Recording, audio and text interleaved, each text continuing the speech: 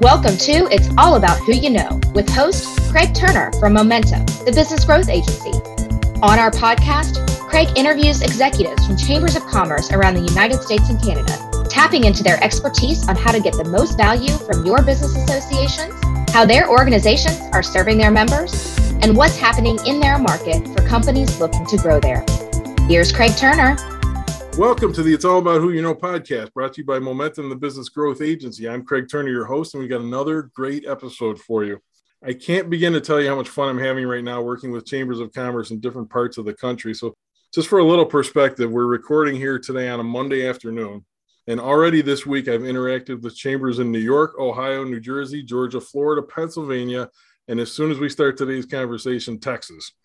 It's unbelievable the perspectives we're able to tap into, having access to that wide array of community leaders. And I love being in a position to bring ideas and best practices from one chamber to another in different parts of the country. So we haven't done a podcast episode from Texas yet, so let's get to it. I'm excited today to be joined by Jim Johnson, President and CEO of the Pearland, Texas Chamber of Commerce. Jim was actually referred to me by Jason Camus from the Gardner, Kansas Chamber of Commerce, whose episode 3 or 4 episodes ago knocked it out of the park all around the country. So we were actually going back and forth in email and teasing that Jim's got some big numbers to beat with this episode. So let's make it happen, Jim. Thanks for being here. Glad to be here. Glad you're finally talking to someone in Texas.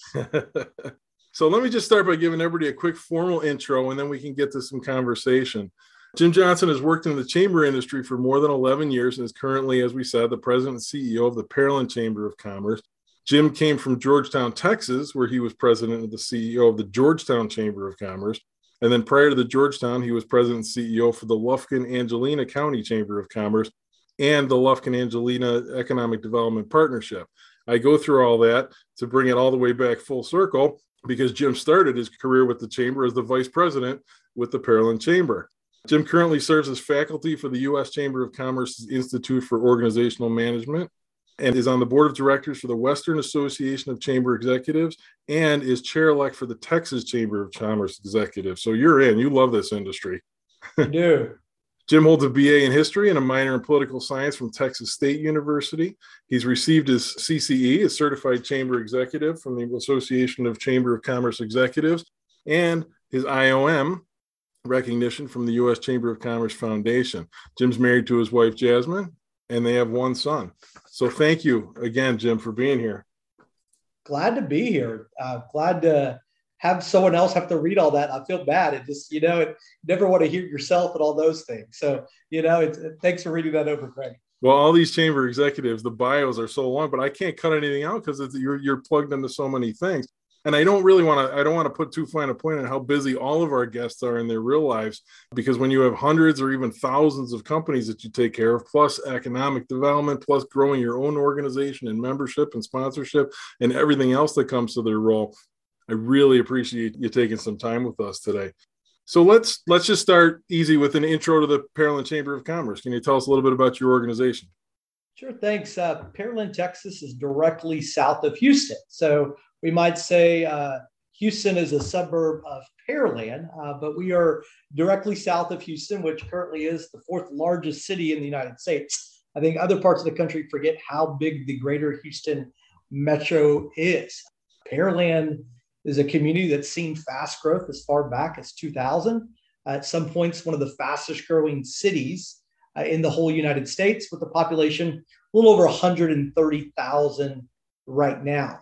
Close proximity to Houston benefits us with medical. We have a large healthcare segment here going into the Texas Medical Center, but some amazing manufacturing, just a great community here. It's, as you said in my bio, Craig, I came back here. I grew up in this area, got to spend some great times in other parts of the state, but Pearland region is home for me. And I'm glad to be back in this region. That's excellent that it worked out for you. It's funny you talk about, I love the line that people don't realize how big Houston is. And it keeps something in my brain because I'll tell you exactly when I realized it. The movie Independence Day. Yep. When the aliens come in, they start attacking things. So they move city to city, and all of a sudden they're over Houston. And I remember back in my mind, I'm like, was Houston up there with, and I actually looked it up and I'm like, and I'm not making that up. I actually looked it up and I'm like, wow, I didn't realize Houston was such a big city. So it's interesting that you that you said it that way. So what's going on at the chamber? What are you working on now? What's your focus? Oh, we're busy. I think everybody says it, but I think what I like to highlight, Craig, is that this past year we kind of looked at our strategic approach, and we've always had a great mission of serve business, promote growth. But the pandemic taught us some things, taught us that we are really embedded in our community. So we modified our mission back in November of this previous year to serve business, promote growth, and empower community. And we've really taken a strategic approach to say, what are our efforts in the community? We've always been great with businesses, but how can we truly impact and continue to move the needle as a community as a whole? And it was perfect timing because there's Casey Steinbacher came out with a book late last year, From Relevant to Essential. One of the lines that she quotes in there says, we no longer need to be relevant to business. We need to be essential to our community. And it's worth repeating, not relevant to business, essential to our community. And I was reading this book and we're having the strategic plan. And as normally I'd say I led them to this new mission, but it came out of our conversation and really to look how we can partner with organizations that we never would have thought about doing a formalized partnership with, whether they're another chamber or another nonprofit, to really be in that proactive approach in our community. It's been exciting. And we're starting to see where people are noticing those little things that we're diving into. We're not getting away from our mission, but we're looking how we can empower that community. And those are some exciting times here, Craig. That word essential is such a huge piece of the puzzle, because it's not, you're talking about your outgoing service to the community, but when you also need to fund it. And right. As you're doing those services and becoming essential to people, that's what it's going to take to make sure that you're sustainable. So let me ask you this question in relation to all that. Is a lot of the chambers that we talk to, some of this transition that you're talking about was already happening. The pandemic kind of exposed it and showed the need for it, but a lot of it was saying, look, it can't be just membership and sponsorship and a couple events a year. Where were you in that process when the pandemic hit? Yeah, I'll say I was at a different chamber, but it was the same philosophy. Yeah. And it's interesting. And I think this is a change. And I think we will always be heavy relation on our members and the investments that they give to us, and ultimately those sponsorship and their engagement with us. But I think it started to realize that during the pandemic, you started doing activities that weren't just for your members. You weren't just trying to provide growth in commerce for the businesses, that select few, that third of your business population that were members. You were trying to be, again, essential to the entire community. And the challenge, Craig, is how do you define community?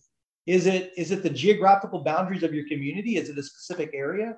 Is it a specific segment? And so when we say community, we mean Pearland, Texas, but we have South Houston, our border's right there. It means our county, the 3 counties we touch into. So how can we be essential to however our members define community? And I think it starts with the simple things as, do you really know as many of the businesses in town as you think you do?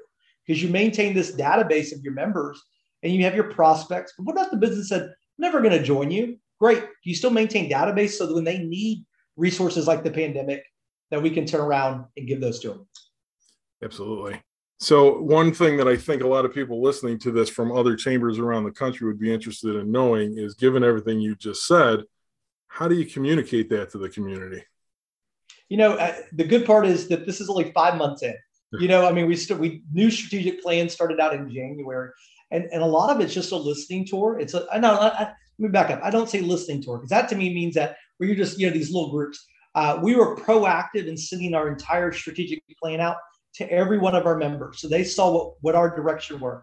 It's in our boardroom. It's plastered up there on the top of the wall as we do over 100 meetings and committees at our building. We want everybody that walks through the door to know what our focus are.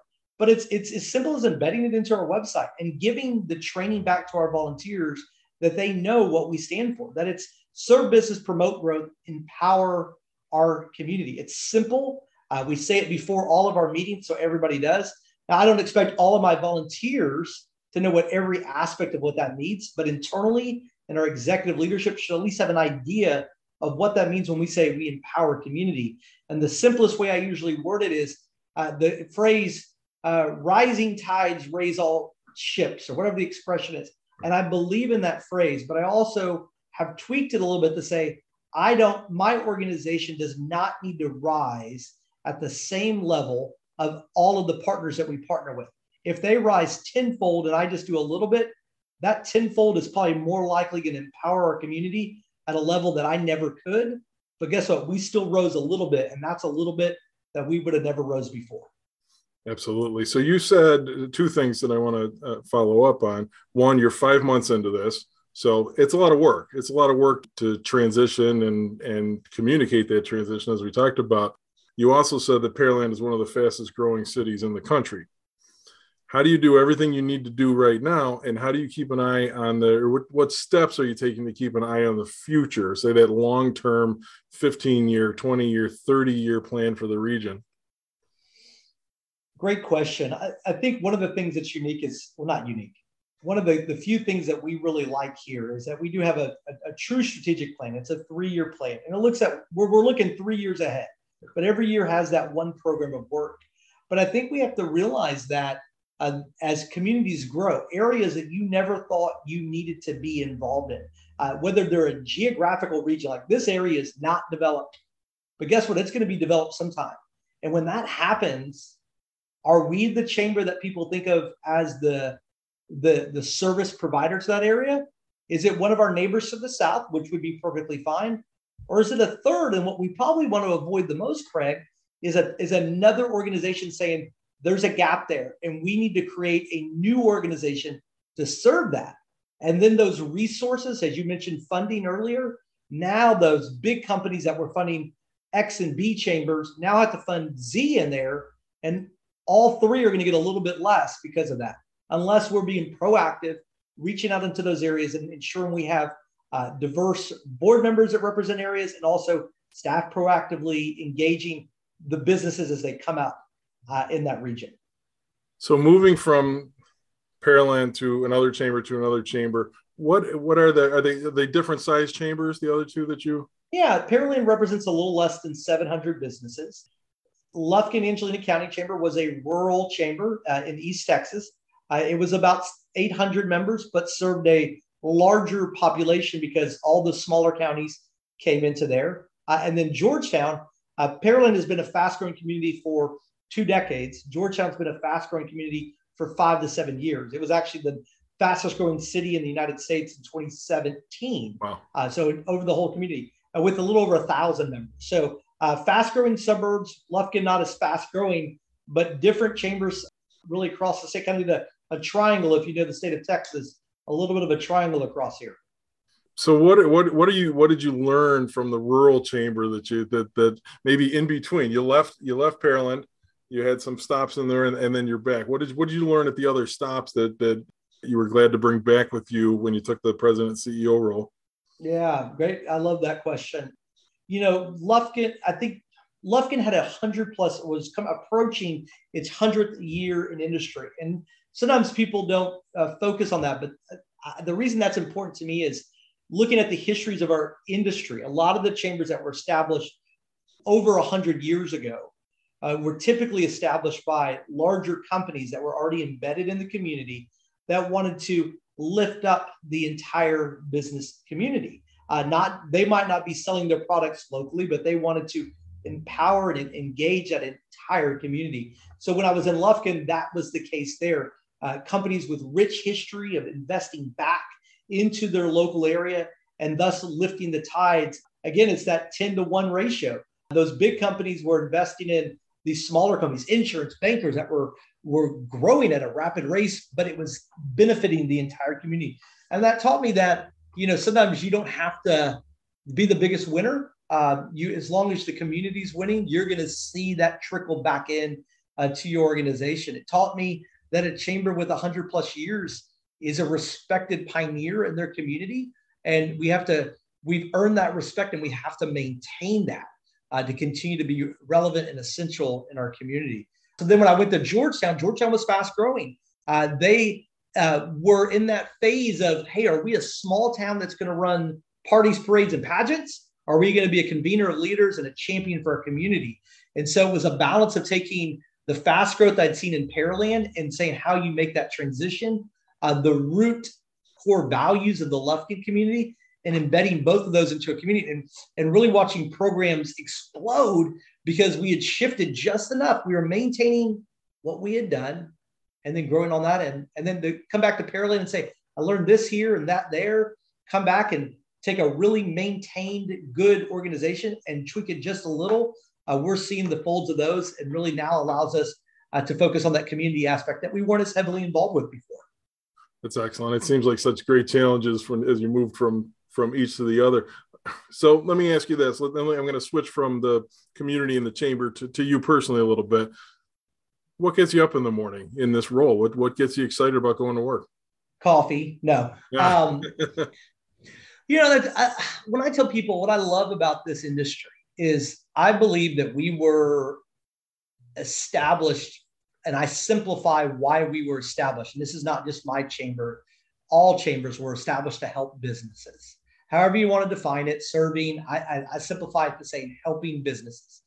But what gets me up every day is that the helping businesses can be as simple as a referral, or it can be as complex as changing a local ordinance. And everybody says it's something new every day. No, we're always helping businesses. It's just the challenges and how we do it. That's the reward. And it's the complexities of something so simple that excites me. And it's kept me in it for now, almost 12 years now. It blows my mind. You sound like you're echoing talking points that I've given many, many times about chamber value. Especially back, if I talk about your transition and, what the pandemic has done to it. And we was, our when I was with the chamber, our big thing was the recession. And that changed the way that companies were looking at their chamber of commerce and what they actually needed from them. So I've had the talking points are the same. It's kind of fascinating to hear it over and over and over again, something that I've been talking about for 15 years. So we talked about helping businesses, which I think is a great way to put it. And we talked about funding. And in the chamber world, there's a lot of great ideas every day. Your board, your members, your staff, everybody's got ideas. But many ideas can't really come to fruition unless they have funding behind them to actually be implemented. So one of the questions we ask here on the podcast is, if, as a head of the chamber, leader in the community, if you had a blank check to spend on something in Pearland, what would you spend it on? Oh, I saw that question, Craig, and I thought about some different answers. I'm going to go with one that has been an intriguing idea from my colleague, Jason, your soon-to-be #1 podcast. Sure. I'd figure out a way to fund where we do ribbon cuttings for everybody, not just members. I would love to figure out a way to and I use ribbon cuttings, but just as an example, I would look at a way to celebrate all businesses that open up in our community. I would look at a way to say that I am not a ribbon cutting organization, but we no longer have to sell that portion of what we do, and that we can sell the celebration of these businesses opening up. And as we celebrate those, if they decide to join, great. But we are going to celebrate all what we do. And I for time reasons, I hope I don't go too long in this. But I look at religious organizations a lot of times in what they do. They celebrate people committing their lives, but they don't make you join right then. They don't make you do that. It's a celebration. They have loose ways to get you engaged in their programs without it being a religious service on Sunday. And we as an industry, if I could find a way to fund that where we can celebrate, we can engage. And guess what? If you decide to invest, awesome, we'll take it. But we're celebrating you. If you find me that check that allows me to continue to do that, and we hope our programs draw them in that way. But if I didn't have to worry about the sales aspect of join and invest and say, we're going to celebrate and engage, man, that's my money line, Craig. Cut me a check for that. I'll take it. Excellent. I understand that completely. Absolutely. Because at some point somebody's going to call you and there is always this, yes, I've helped you with your one thing, now join. Right. No, but it's a part of what we do. We want, so we have to make the ask. And I wish the ask was less often, the sense of urgency to invest without the ask is what I want. And that's that the pandemic has taught us that we are more than ribbon cuttings. We are more than these events and these opportunities. Without chambers, our business communities would not have survived the pandemic. Yet we still have to make that ask way too often. And I wish there was the need for the ask, but it's a nature of it. If there wasn't a sales thing, we'd all be a lot richer, I guess. I don't know, more money in the budget. So that's right. That's why we asked the blank check question. So yep. I want to go back a little, just not go back, but I want to build off what gets you out of bed in the morning. In your bio, we talked about your roles and relationships with ACCE and the Texas Chamber Association. Can you talk a little bit about, as a very, very busy person, I mean, anybody who's listened to the first 15 minutes of this can tell how busy you are. What's the value to you in taking those roles and being parts of those organizations? Personally, the peer development that I get, the level of training I can get, the relationships, I think are amazing.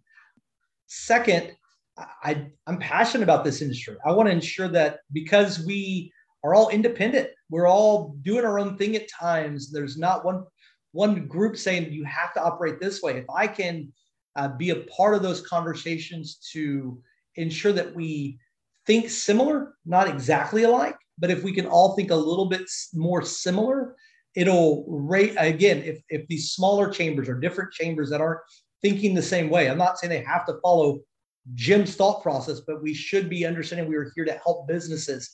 And if I can help others drink the Kool-Aid like I did 12 years ago, sign me up. But I dove. My predecessor gave me the opportunity to get embedded in those organizations early in my career, and it has been more valuable than anything. So if I can pay it forward a little bit, Craig, love the opportunity to do that.